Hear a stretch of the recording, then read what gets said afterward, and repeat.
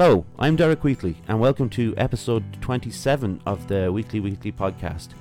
As always, thank you very much for all your support, for your listening and your, contributing to the podcast and also to the live shows that we've been doing on Saturday evenings, which have now moved to Sundays, by the way.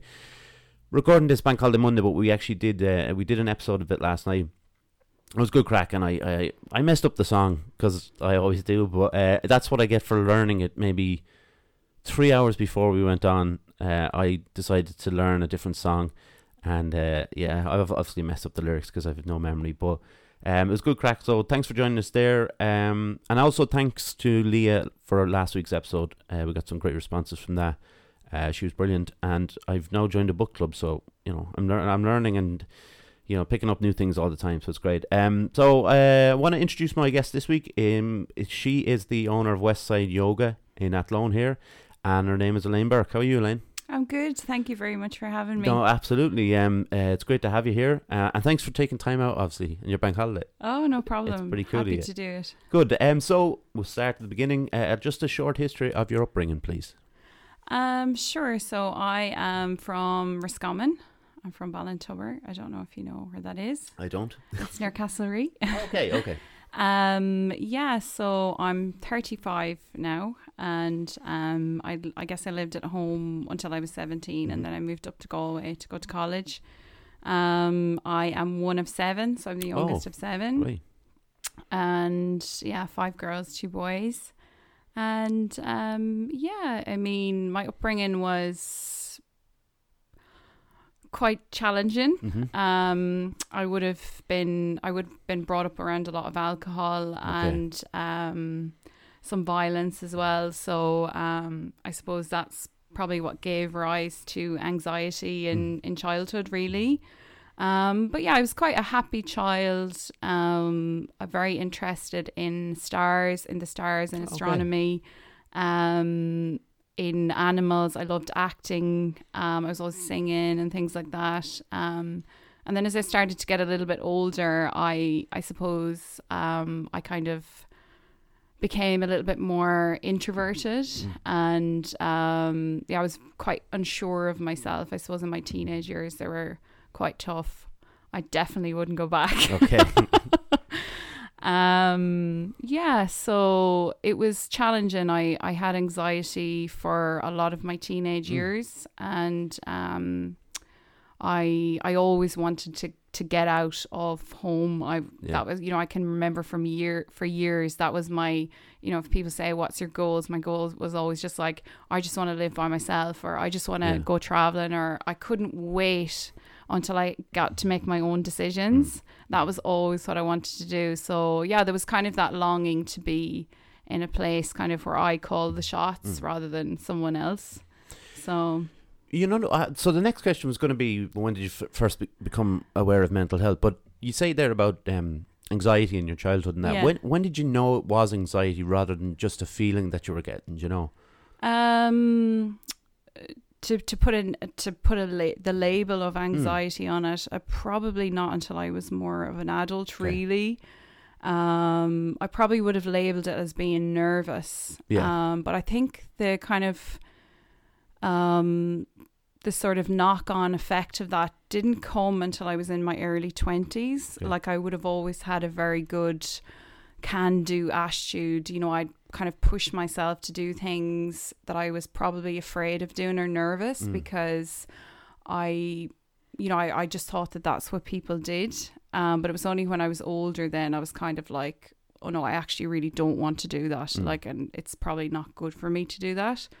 But I kind of, I was always afraid of people dying when I was younger. All right. So I'd be really nervous over that. Yeah. So I remember like I was 8 or 9 and I was so scared of my parents or my siblings dying that I would like cry myself to sleep at night time. And this would happen all the time.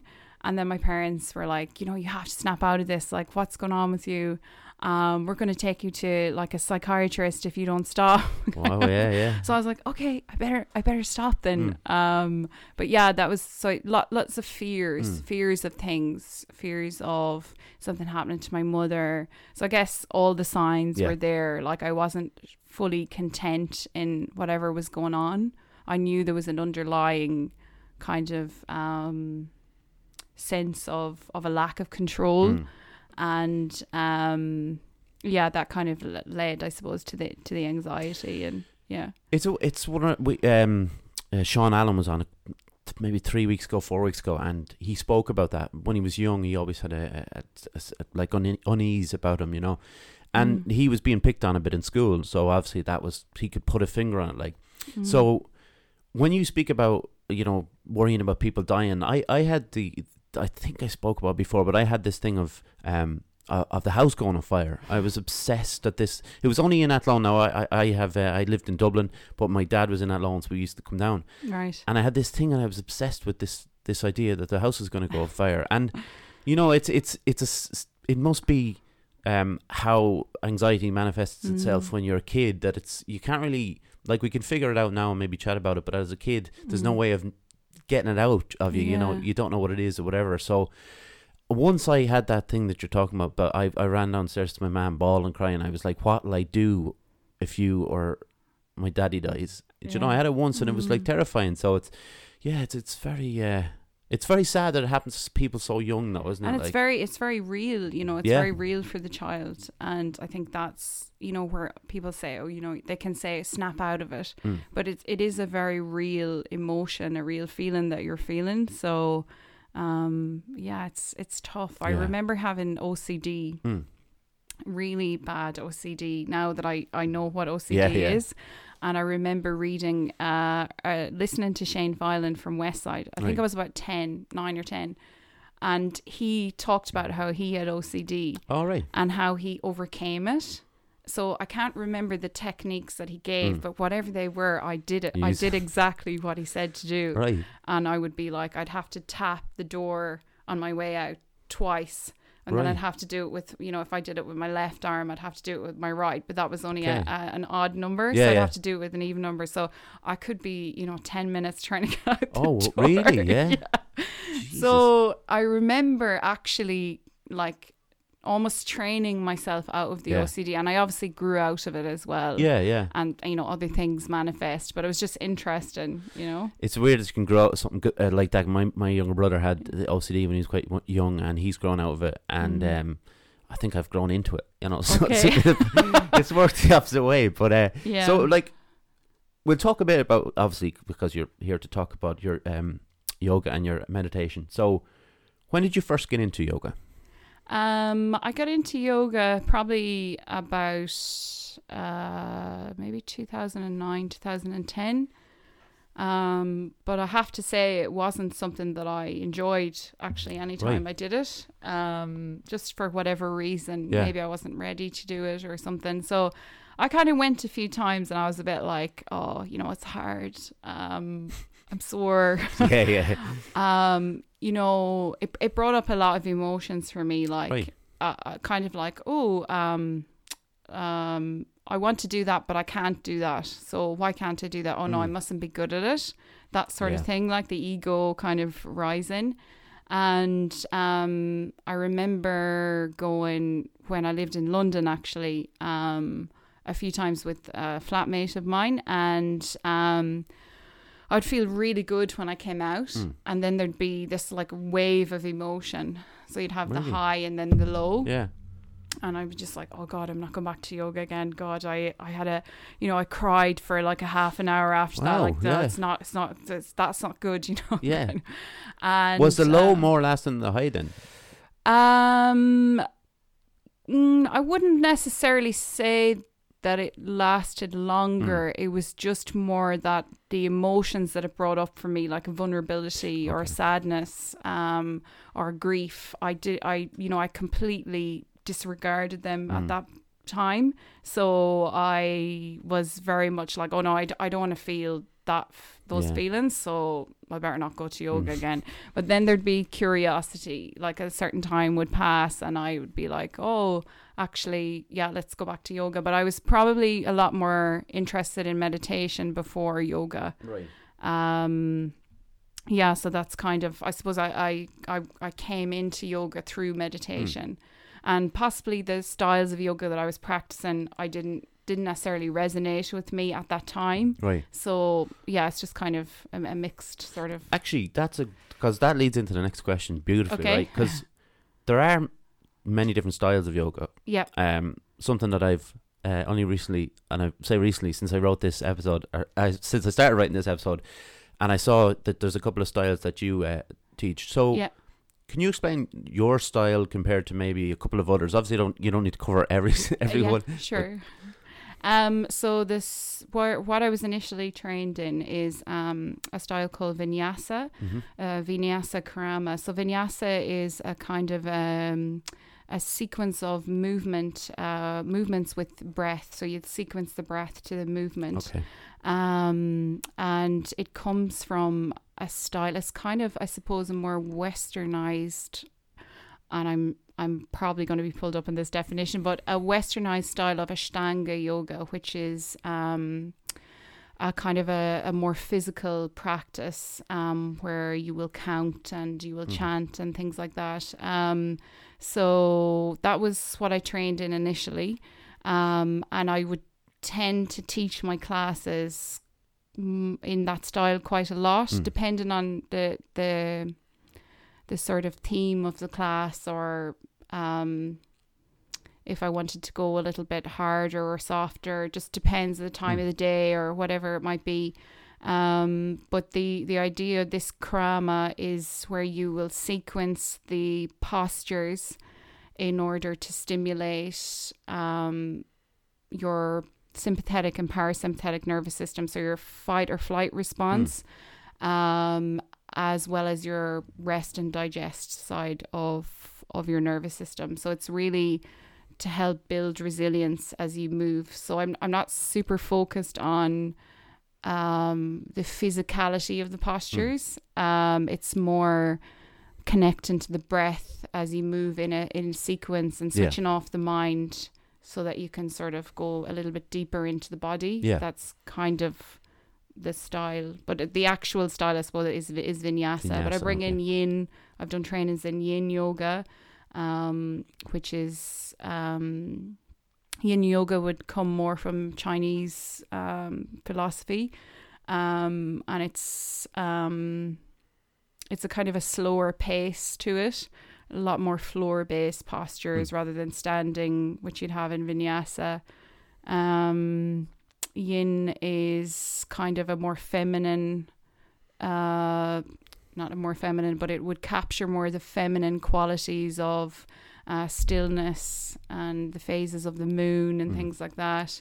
Again, would stimulate your parasympathetic nervous system, so your rest and digest. So I guess typically if you're anxious, you will kind of have a tendency to live more in the sympathetic side of your nervous system. So, your heart rate will be increased, your pupils will be dilated, your blood pressure is up, and when that happens to the body, things like digestion tend to turn off, and your immune response isn't as effective.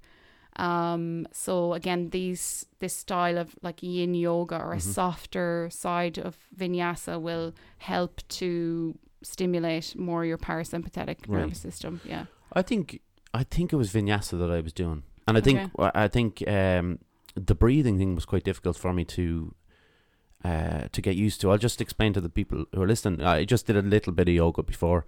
I didn't go to a class. It was fully online.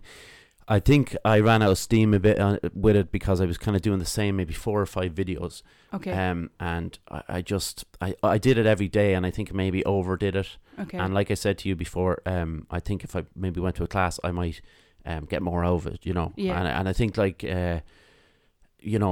think it would properly, help with my anxiety and even with the depressive side of things as well, because like you say, you do get a high from these things. Like I get a high from jiu-jitsu or from running. It's the same thing goes with yoga, and it's just fitting it all in, and you know, trying to get there. But so where did you study then? I studied in Australia, actually. Oh, okay. Yeah. How long were you in Australia for? I was in Australia for almost 4 years. Right. And I kind of went there, and I had come from Thailand and Bali for a while, so I didn't know anyone in Australia. I knew like maybe two people, and I happened to live beside a yoga studio, and I'd been doing a good bit of yoga in London, but I had done a shaken meditation retreat in Bali, and after that it was like really life changing. So I wasn't really interested in drinking really. And you know, I guess socially, when you go out and you go drinking, you meet more people, but I wasn't interested in doing that. So I lived beside a yoga studio, and I just went there like all the time, as much as I could. And then I went to a talk one evening by this lady. It was a philosophy talk, and she happened to run a yoga studio in the next suburb. Okay. And as soon as I listened to her, I was like, oh my God, like I want to study with this woman. So I went and met her, and then I went to some of her classes and kind of got to know her a bit. And then I went and did the training with her, and it was over a year. So I got to really kind of... it definitely put me through my paces in terms of, it was like we had a lot of alignment training and the physical side of yoga, but it was very much the spiritual, esoteric, philosophical, meditative side, which I was really interested in, which is why I wanted to study with her. So it was very much a holistic idea of yoga, which I really liked. And so I did that there, and then I went on to do yin training, restorative trainings with different people, and I completed a meditation teaching training as well, and I still have a mentor that I work with in Australia for that, just if I'm doing something and I want somebody to double check it. Good to have. It's really good to have, actually. I think Russell Brand does a podcast on mentors, or it's in one of his books or something, where he talks about like the importance of having a mentor, and definitely where you can run ideas over somebody who's been there before and who's been through all of it. It's definitely helpful. Of course. I think it's great, like, because in everything, like with experience like that, like, you know, to have someone with experience like that, I should say, it's always great. So when you obviously came back to Ireland, what about then the inception of Westside Yoga? How did that happen? That's a bit. To start a business like that is a huge. Yeah, I mean, I hadn't planned to move back to Ireland when we did move back. My sister ended up getting a brain tumor. She's okay now. She's perfect health, thank God. But I had been quite homesick for a while, and because I'd lived away for years, and I was homesick, and then that happened, and I had kind of finished my job, and I was sort of teaching yoga here and there, but it was nothing permanent kind of, and I just decided to move home. I was like, I'm going to move home for a while and see what happens. So we moved back to Athlone, and then I just happened to be in a class one day. I stopped teaching yoga from maybe January to maybe like April, and I just went down the road to a class one day that was going on, and I sat in the class, and then I was chatting to the ladies, and the teacher was finishing up, and she was like, oh, I'm really sorry, but I haven't found another teacher to replace. And I was kind of sitting there, and I was like, oh, this is like a sign from the universe. Like, so then I kind of approached her, and I started teaching, and then the more I was teaching, I was a bit like I just felt like something was being moved through me. It wasn't necessarily that I was like, oh, I always wanted to open up a yoga studio. It was just, we knew that where this a nice space was, and I wanted to have a little bit more freedom to create the space that people came into. So that's kind of where it started from then, and it took a few months to renovate, and I started teaching along, and then I just went for it. It's a lovely space, and actually it's bigger inside than. Do you know what I mean? It's like one of those places where you look outside. Yeah, it's and quite long. Yeah. Because I saw the pictures the other day. I was looking at. Obviously, it was on your Instagram page. I'm sure that's where I saw it. Yeah. And it's one of those ones where it's kind of looks. Like you say, it's like a double room, like it goes back. So it's there's space for a few people in there. It's like nice. I think we had a sound bath there in, I think of maybe February, March, and we had 20 people. Oh wow, yeah. Plus the lady who was running the sound bath, plus myself, so maybe 22 of us were in there. With yoga, I'd say probably the max is maybe 16, 17. Right. Saturday mornings can be quite busy, so but with COVID, we have to reduce. Of course, that. Yes, of course. Everybody's trying to change it around, and I will actually. I think I've got it written down. I'm sure I do. I think you do. Yeah. This is behind the scenes. This kind of stuff. This won't be edited either because I refuse to edit things because I'm lazy. You're right. Yeah, but so Elaine, if you tell us there's obviously lots of benefits from yoga. Like, but what would you say would be the main benefits? Yeah, not just one. Yeah, so I think from my own personal experience and from people who come to the studio, there's definitely a sense of relief. There's some kind of relief. And I often think sometimes it's quite difficult to like quantify these things or to explain them, but definitely a sense of relief, a sense of calmness, a sense of being more connected with yourself and trusting yourself a little bit more. And I think it helps you to come back to rational thought again, like if you're going through a hard time and you're maybe quite emotional over something and you come to yoga, there's that release. You can get quite a lot of release during a practice, and then that kind of calmness coming back to oneself again. Reduction in anxiety, but anxiety can be it tends to come and go. I find with anxiety, so it definitely helps the anxiety, but I think with anxiety there's always underlying kind of stuff there that maybe other modalities can help with. That's just my own personal experience. I find meditation very beneficial for anxiety with yoga. Like if I have a lot of adrenaline in my body and I'm feeling really fired up and maybe a bit angry or whatever, then a great physical yoga practice can help to move a lot of that. And then maybe to complement it with something else. But I think in the classes there's a sense of community and a sense of kind of feeling like you're part of something and you're not separate from other people. Like the people that are practicing with you, although you might not even speak to each other, there's just a sense of, we're kind of together in this. And that's what's kind of important for me, that we realize, we all have shared issues and shared heartaches and joys and all of those things. And sometimes we can feel really alone. And in a yoga class, I think that a lot of those barriers can be broken down, and actually we're sort of realizing that we're more connected. It sounds very like kind of out there, but well, no, I understand though, because I do kind of draw parallels with what we do in jiu-jitsu, like you say, like we're rolling around the floor together trying to choke each other, but it is still a community. And like I mightn't get to speak to someone for that class or whatever, but it still feels like we were all in it together, whether it was 10 or there or 20 there or whatever. So I can understand that kind of thing, and I can understand what you're saying about anxiety with yoga. There is deeper lying things, but I found myself the surface level anxiety can be kind of eradicated, at least for that little while. Definitely, yeah. And I think like John and Megan went to your class, and John said to me the day after, or maybe it was that evening, he said he was wrecked after it, And I think that oh no, sorry, John. Well, I think don't apologise to him. I'm joking. But I think that's he was so surprised by that, because he loved it. He had a great time. But he was surprised by how physical it was. But like you say, it's one of those things where there's different types of classes and depending on the day.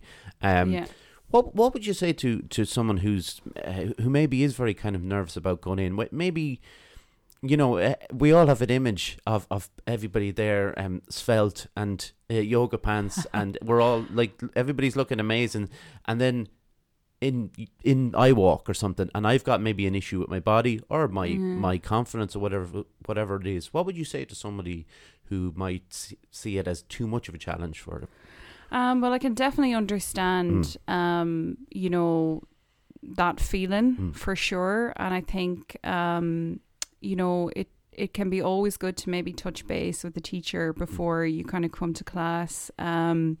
I think a lot of people that come in through the door feel like that. The majority, I would say. And, you know, if they can push through that, I think it will be of benefit to them at the end. But at the same time, I sometimes think pushing yourself when you really don't have the energy to do something can maybe deplete you at the beginning. I mean, most people at the end of a yoga class feel great, but it is just that getting there that can be quite tricky. But if they can come even to one class and just, you know, I always try my best to make everyone feel welcome, and we do quite a lot of, you know, centering and breathing at the beginning, and at the end we also do that. So I definitely think that, you know, they definitely won't feel like, oh my God, I'm going into this place and everyone is going to be perfect. You know, we have this idea, and even I feel like that sometimes, you know, I can kind of feel like that, but it's recognizing that sort of feeling within yourself, and quite a lot of times that can be the ego talking to us and saying, you know, but it's just a voice, you know, it's just a voice, and it doesn't define who you are. Yeah. It's just maybe a little part of you that speaks from time to time. But yeah, there are lots of people who come to me and who tell me that after, oh my God, before I came here, you know, I wasn't even able to come. I drove the car up and I just couldn't go in, you know, and I really do understand that, but it's always good to maybe give me or somebody else a call so that I'm waiting for you, I'm checking out with you, and you know, I'll always make sure to put people kind of down near the door or near a toilet or something like that, where they're, you know, they have lots of air and they feel good, and I'll make sure to introduce people to each other. So if you can, I would say try to come, but don't push yourself either. I'd agree with that, especially with the part of, like, if it's doing your mental health damage by you trying to force yourself out the door, it's like, you know, don't. But like you say, and like my experiences go with Fusion, it's one of those things where if the owner or the coach or whatever it is at the time, or whoever they are there to get you in the door, to meet you at the door, or whatever it is, or to, like you said, leaving somebody beside a door is like the best thing to do, because it's like the worst feeling for me was always if I didn't see the exit, you know, I would just freak out, like, basically. But absolutely, if you like the sound of yoga, go. So I'm gonna just do the ad and then we'll be back. Okay. Fusion Training Centre, Monksland Athlone, a place to train in Brazilian Jiu-Jitsu, kickboxing, martial arts and CrossFit. A great atmosphere with experienced coaches and a real sense of community. If you want to join the team, find us on Facebook at Fusion Training Centre or drop in for a chat. Fusion Training Centre, train like a warrior. Very close to messing it up. Fusion and Facebook are too close together, and I missed that. That's what happened last week. I just got them crossed over. Okay, Elaine, so here's straight to the point. Can anyone meditate? Yes, they can. Yes, because there are so many different types of meditation. I mean, yoga in itself is a movement meditation. So, I mean, I would like to use myself as an example. I, you know, for years I used to try to meditate, and I was like, oh, I can't do it. My mind is too overactive, and I would feel completely useless at the end of it. I was just like, oh, I can't do it. And, you know, I've suffered from panic attacks. I've been hospitalized. I really have an overactive mind. And if I can do it, I would say that yes, because it's like, there's a really good analogy kind of in one of the ancient yogic texts, and it's about this warrior, and he's got the reins on the horses, and they use that as a metaphor for the mind. Okay. And it's like Makes sense. so true, you know, you're trying to pull the mind back. But yeah, I mean, it definitely takes a little bit of discipline and a little bit of dedication to it. But I think there are so many, like the process, the journey of when you start meditating, there's this kind of expectation, you know, this, I suppose, stereotype meditation is like this, or, you know, I should be like this. But actually what you find is that the more aware you kind of are of your thoughts, and the more, as time goes on, you start to actually really develop compassion towards yourself. Yeah. So rather than saying, oh God, my mind is all over the place today, it's like, oh, my mind is all over the place today. Yeah, switching it around, yeah. And what's going on really in my body today, like in my mind, and what's coming up for me, and what, you know, maybe what time of the month is it, or what happened, or am I processing something from years ago? You know, you just allow, there's kind of an allowing that happens. And I remember being on a retreat years ago, and I had a beautiful session and I was feeling really great, and then next thing, bang, the anxiety came, and I was like, oh God. And I remember one of the teachers, and I'll never forget this, it's like one of the best things I've ever heard. She said, rather than resisting the anxiety, can you in your mind sit down beside it and hold hands with it and say, oh, thank you, anxiety, for coming. I know you're always here to protect me. You know, and this type of thing. And it just kind of changes it around a little bit. It's like, well, actually, you know, yeah, oh, okay, you're here now, and it's okay that you're here. I'm not going to try and push you away, because that can happen with meditation. Anger comes up, or sadness, or, you know, a lot of joy, and we can be quite addicted to the joy in things and the happiness, rather than actually looking at the other emotions as well. So, yeah, I think it's definitely a process. It's not only about meditation, it's about actually developing a sense of compassion for yourself. And it's a process. It doesn't happen overnight. It's not like something that's going to happen in a week. It's in every single time you meditate is different. It's so different, and it's about an exploration of your own self and an openness to what comes up for you. And that can be hard at the beginning, because it's like, I want to be like this. Why am I not like this? And then you have to kind of, you start to accept parts of yourself more. You know? Yeah, like it's so hard to be compassionate to yourself. And and you will know, as someone who's had anxiety before, obviously people are going to go in to you, and some of them are just going to be very, very good at meditating immediately. Whether it's, I don't know the science of it, but the way their mind works means that they're good at meditating. They can get into that space. When somebody approaches you who maybe, we'll just say maybe is with you 4 weeks and they're really having trouble with meditating, and maybe it's because they have mental health or anxiety, or they're grieving for someone, or whatever it is, like how would you go about, I suppose, kind of comforting them, or letting them know that it's that frustration that they find in not being able to meditate? How do you go about comforting them and helping them to get where they want to go? Do you know? That's a long question. I hope you were able to process it. I mean, I suppose, again, this idea of wanting to get somewhere, but it might be important to go over their goals for coming to meditation. So, for example, they might say something like, I just want to be calmer during the day. I seem to fly off the handle all the time. Or I want to sleep better at night. So it depends what their goal is. Usually when we do a course, there will always be an element of home practice to the course. So we kind of make the bare bones of so I'll give examples and we'll do some meditations, and then it's kind of over to them for a few days until they come back to me again. And yeah, you will often have that. You'll often have, for example, anger. People say, I'm so angry when I meditate. Like, surely meditation is supposed to be about me feeling good.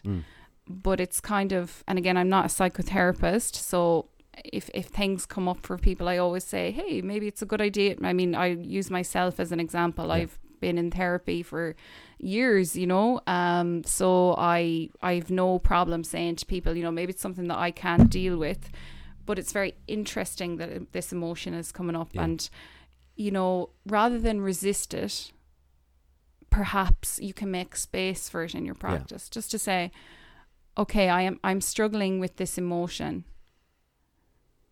and can I make space for whatever this emotion is? Because actually it's asking us to be heard. Yeah. It wants to be heard. There's something inside of you that wants to have a little bit of space. And when you give it that space, usually it subsides, but maybe, you know, it's something you need to look into a little bit more. And another typical thing is people say, I can't meditate. I just can't do it. My mind is all over the place.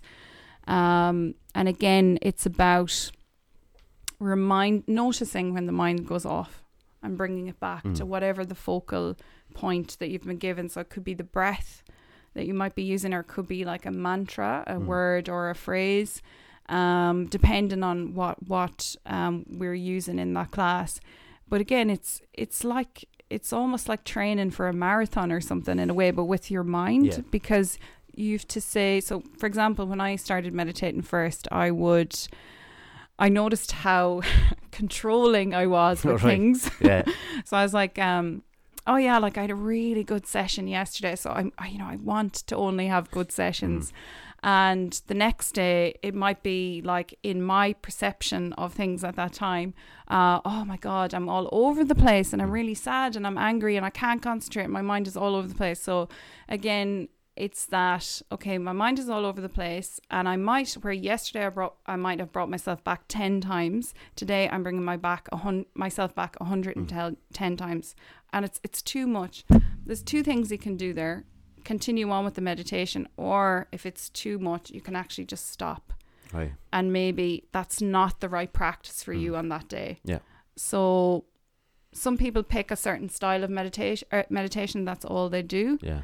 For me, I don't do that. I have different kind of tools in my bag, because I'm like, there are some times I cannot sit and do a breath meditation because it's too much. You want to let a little bit of emotion in, but I suppose you don't want to override it. Yeah, does that kind of, was there another part of that question? No, that was great. No, there's obviously, so there's many styles. Yes. Right. Yeah. And like I think I mentioned it already, but like I try not to mention the Beatles in every episode. We just say they come up, all right. So they did transcendental meditation out in India in 68, I think it was, right? So this is the first kind of time, because I've been listening to them since I was 15 or 16. Yeah. And I heard this story. Okay, so they were all given their word by the Maharishi Meshi Yoga. I think that's the correct pronunciation. Probably not. But so they were told to go away, and there was like guys from the Beach Boys there, and there was actors and actresses there and all that. So Mia Farrow, the actress, her sister was there, Prudence, and she meditated so much that she basically put herself into a room and just couldn't leave the room then, just out of pure fear or anxiety, or maybe lack of control. Like, you know, if she was locked into the meditation all the time, maybe that's where she felt in control. And they had to write a song for her to get her out of the room. And Dear Prudence, it's a beautiful song, actually. I never knew the background to that story. Yeah, wow. Yeah, okay, so that it's a beautiful song. Ooh. Turned out he was a bit of a creep, Maharishi Meshi Yoga, and that's why they legged it out of India. But they took so much from it, particularly George Harrison. He talked about it a lot. He always kept the meditation, and he obviously kept the transcendental kind of style. So have you done that style, or is that something? I've never tried transcendental, but I've read a good bit about it. There's lots of research that's done on transcendental as well as mindfulness. They're the two probably most researched styles of meditation. But as far as I know, it's quite I believe that you have to kind of pay to go on the courses and stuff like that. So there isn't as much literature available on it. Like if I just wanted to go and teach myself, I don't think it's possible to do that. I'm not sure, so I can be corrected on that. But as far as I know, it's a style of mantra meditation. Okay. So you're given a word or a phrase and you'll repeat the word over and over again. So it basically gives your mind something to do while you go into a higher state of consciousness. That's kind of that's what that is. The sort of background to it. Right. So I mean, it's very effective. The style of meditation, really. I think Tina Turner used a lot of that as well when she was kind of, after she broke up with her husband and she was kind of having a tough time. She used a lot of I think she just called it mantra meditation. She had a Buddhist chant, actually. So mantra meditation typically would come from the more Vedic philosophy, so Hinduism, and then the Buddhist meditations like mindfulness mindfulness and more of the breath style meditations would come more from Buddhism. Okay. Yeah. That's there's a lot, isn't there? Yeah, there's lots. Loads. Like, I was just kind of thinking, I was lost in thought there to think like, so where do I start? But when I was talking about on episode 6 to my friend Calvin, he was on, and we were chatting about, and we weren't talking about meditation as such, but essentially it was kind of, now that I think of it, but I was at the time trying to go into a room, doesn't matter what room, just go into a room for 15 minutes and just try to think of nothing.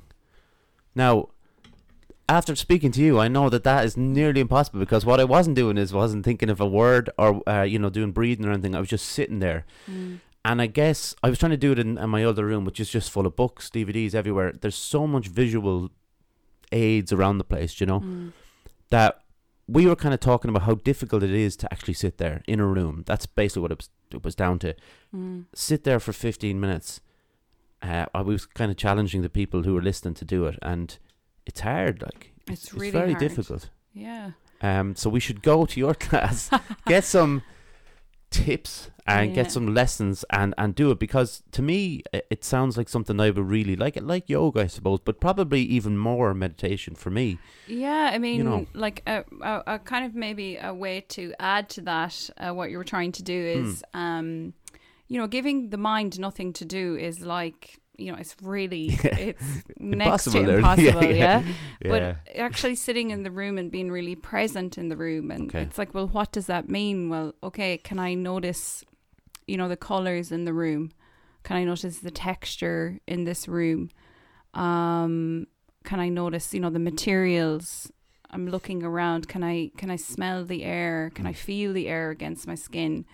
What am I sitting on? How does that feel? Yeah. So it's kind of, you're sort of engaging the senses in your meditation, and this is just a very soft meditation that you could do every day. But and then of course the mind will come in and you'll think, oh Jesus, I have to take this clothes out of the dryer, and then it's like, okay, that's a thought, great, I'm going to come back, and now I'm over at the door and I'm looking at the door, and I wonder, that's really interesting, that door, I wonder where that came from, who made that, or and if you can even engage in 5 minutes of that, you've actually kind of taken yourself out of your mind, and you're really present to the here and the now. And the more we do that, the more we build resilience in our brain, so that when we are in those fight or flight moments, we can kind of come back to that responding rather than that reaction that is in our subconscious that we've learnt or taken on. Do you think it's important for people to know that they're the person who is running their meditation classes have their own struggles? They're not just like Zen completely, because there is that idea that we think that these people that we see, like now I'm going up to talking about gurus and stuff like that, but they think that they don't have those problems that everybody has, and everybody does. Like, like I think it's a little bit it's our society, really, isn't it? It's like we tend to put people on pedestals, and that type of thing. Like I suppose I wouldn't really resonate with somebody like that, because I'd want to, I'm quite goal orientated, so I suppose I'd like to know, I had this and then I overcame it by doing this, or they're kind of stories of inspiration, really. But there is that stereotype, definitely. I mean, I definitely don't portray that, but at the same time, when people come to class, it's not my story. They're coming in their own story. So I've been to classes before where the teacher has sat down for 10 minutes and talked about their own problems. Right. That it's not about me. It's not my practice at that time. I'll always share anecdotes, not necessarily in yoga, but with meditation, because people tend to struggle. You have more time to talk with people in meditation classes or courses. But yeah, I think as long as there's a happy medium, you don't want somebody like, I suppose, spilling all of their problems onto you, but you don't want somebody to pretend like everything is okay, because it kind of borderline perfectionism, and we just don't need any more of that. It's the very false as well, isn't it? Like, absolutely. I know we have to go to this thing at some point, but how did you adapt to the lockdown? Well, to be honest, it's definitely affected me in many ways. I think it's affected everyone. I went into lockdown myself, like my emotions, everything. Oh, really? Okay. Yeah, I just found it lots of fear. I was scared. All of that, and then after a while, I started doing my online classes, and I did them for a couple of months. How did they go?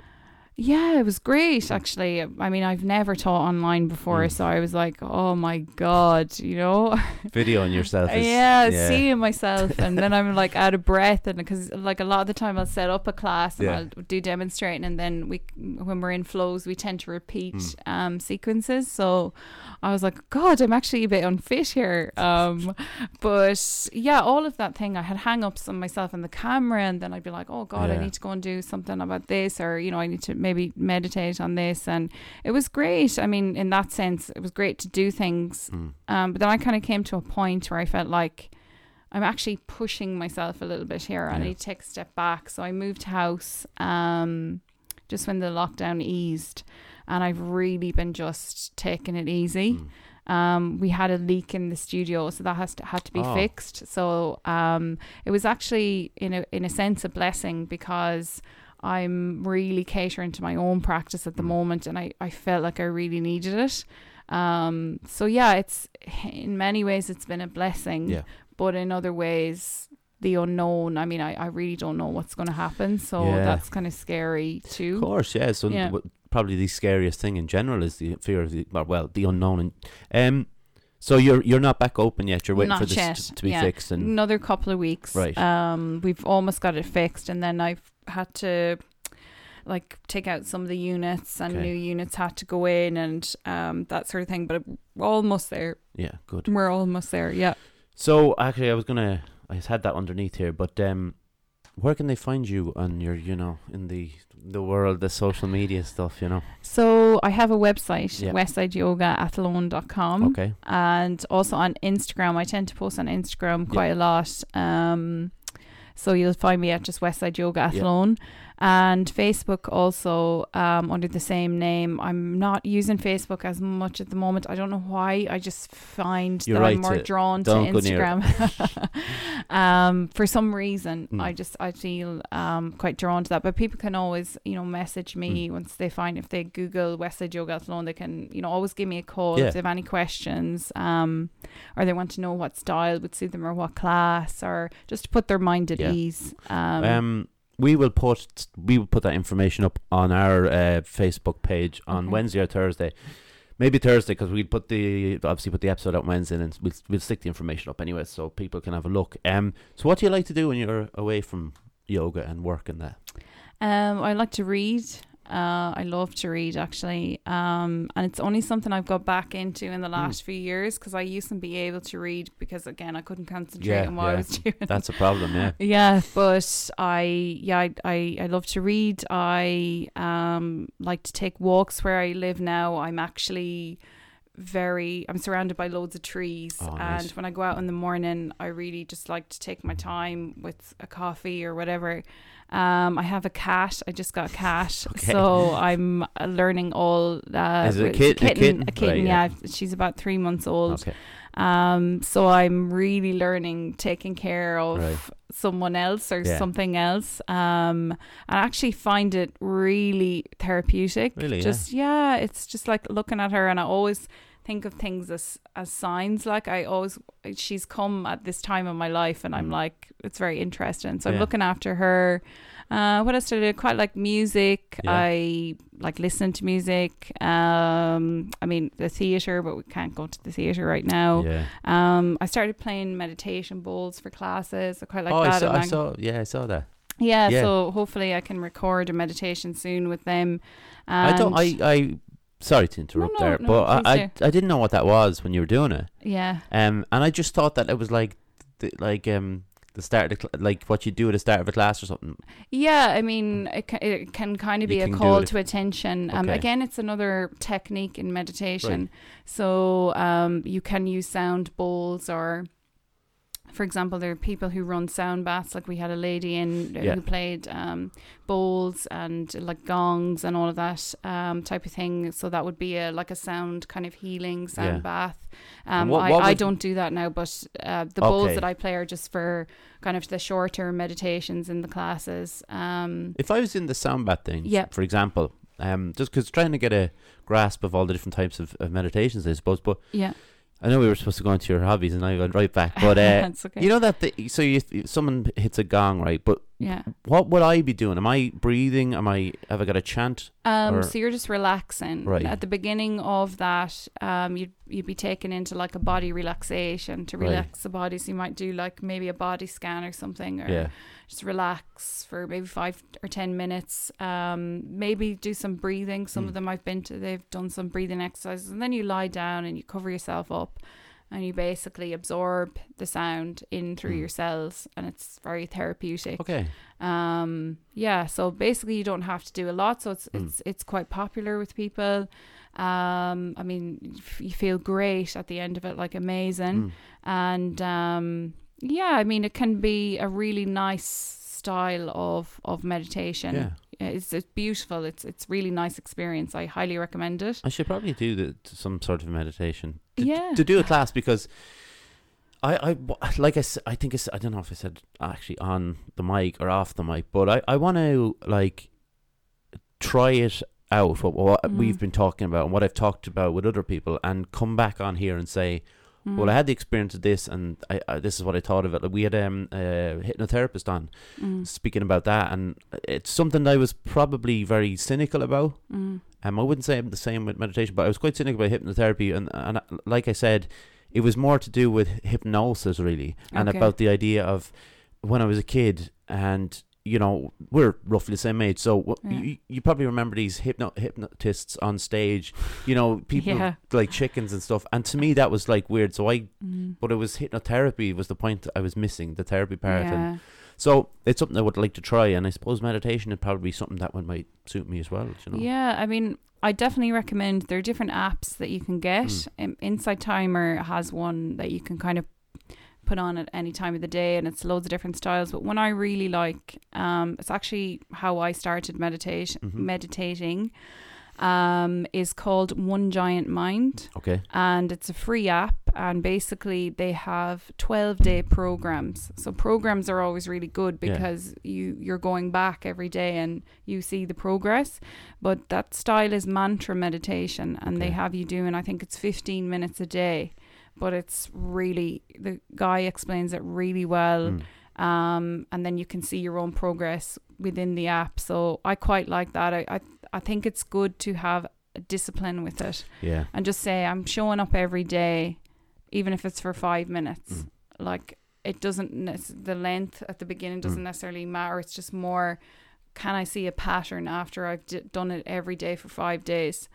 Yeah. And I think the important thing to remember is, and I'm saying this to myself as much as anyone else, you know, with attaining a more positive mental state, we have to put in effort every day. Exactly, yeah. Whatever it is. And like, there are days, you know, where we don't feel like doing it, and that's okay. It doesn't have to be all the time, but having a discipline of a practice that works for you, whatever it is, you know, it can be jiu-jitsu. It doesn't have to be, you know, it might not be meditation for some people, and that's fine. It's just finding something that resonates with you, and then sort of saying to yourself, I'm going to put aside this time every day because I'm committed to myself, kind of. But it's not always easy. I remember somebody said that to me years ago, and I was like, I really took it on, but I didn't practice it. Yeah. And it's only when I started practicing it, I was like, okay, get up, do it. Yeah, but you're right, because it's you know, and it's not my favorite saying, but like, that self-care thing it's so important with mental health, because, you know, if you're rehabilitating yourself with an injury physically, like, you're going to have to do it every day. You're going to have to work on it.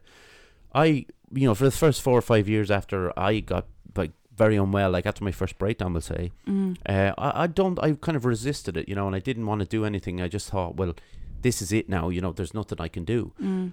But as I kind of started to read up about it and figure things out that I knew would help it through fitness and different things, then I knew it was an everyday thing. And like you say, it doesn't have to be that same thing every day. Like, maybe if you're like, I'm quite tired today, I'm not going to go for a run, you can go and do something else. You can read a book.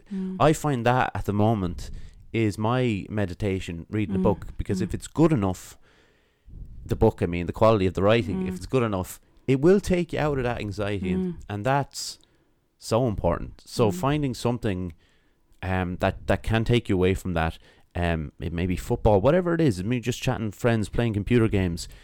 Sometimes, I'm talking to younger people now, obviously, but if you're at home playing your PlayStation and your mom's giving out, like, sometimes that's all right. Like, you know, sometimes you're allowed to sit and just do something that makes you feel a little bit better for that moment, and it's important, you know.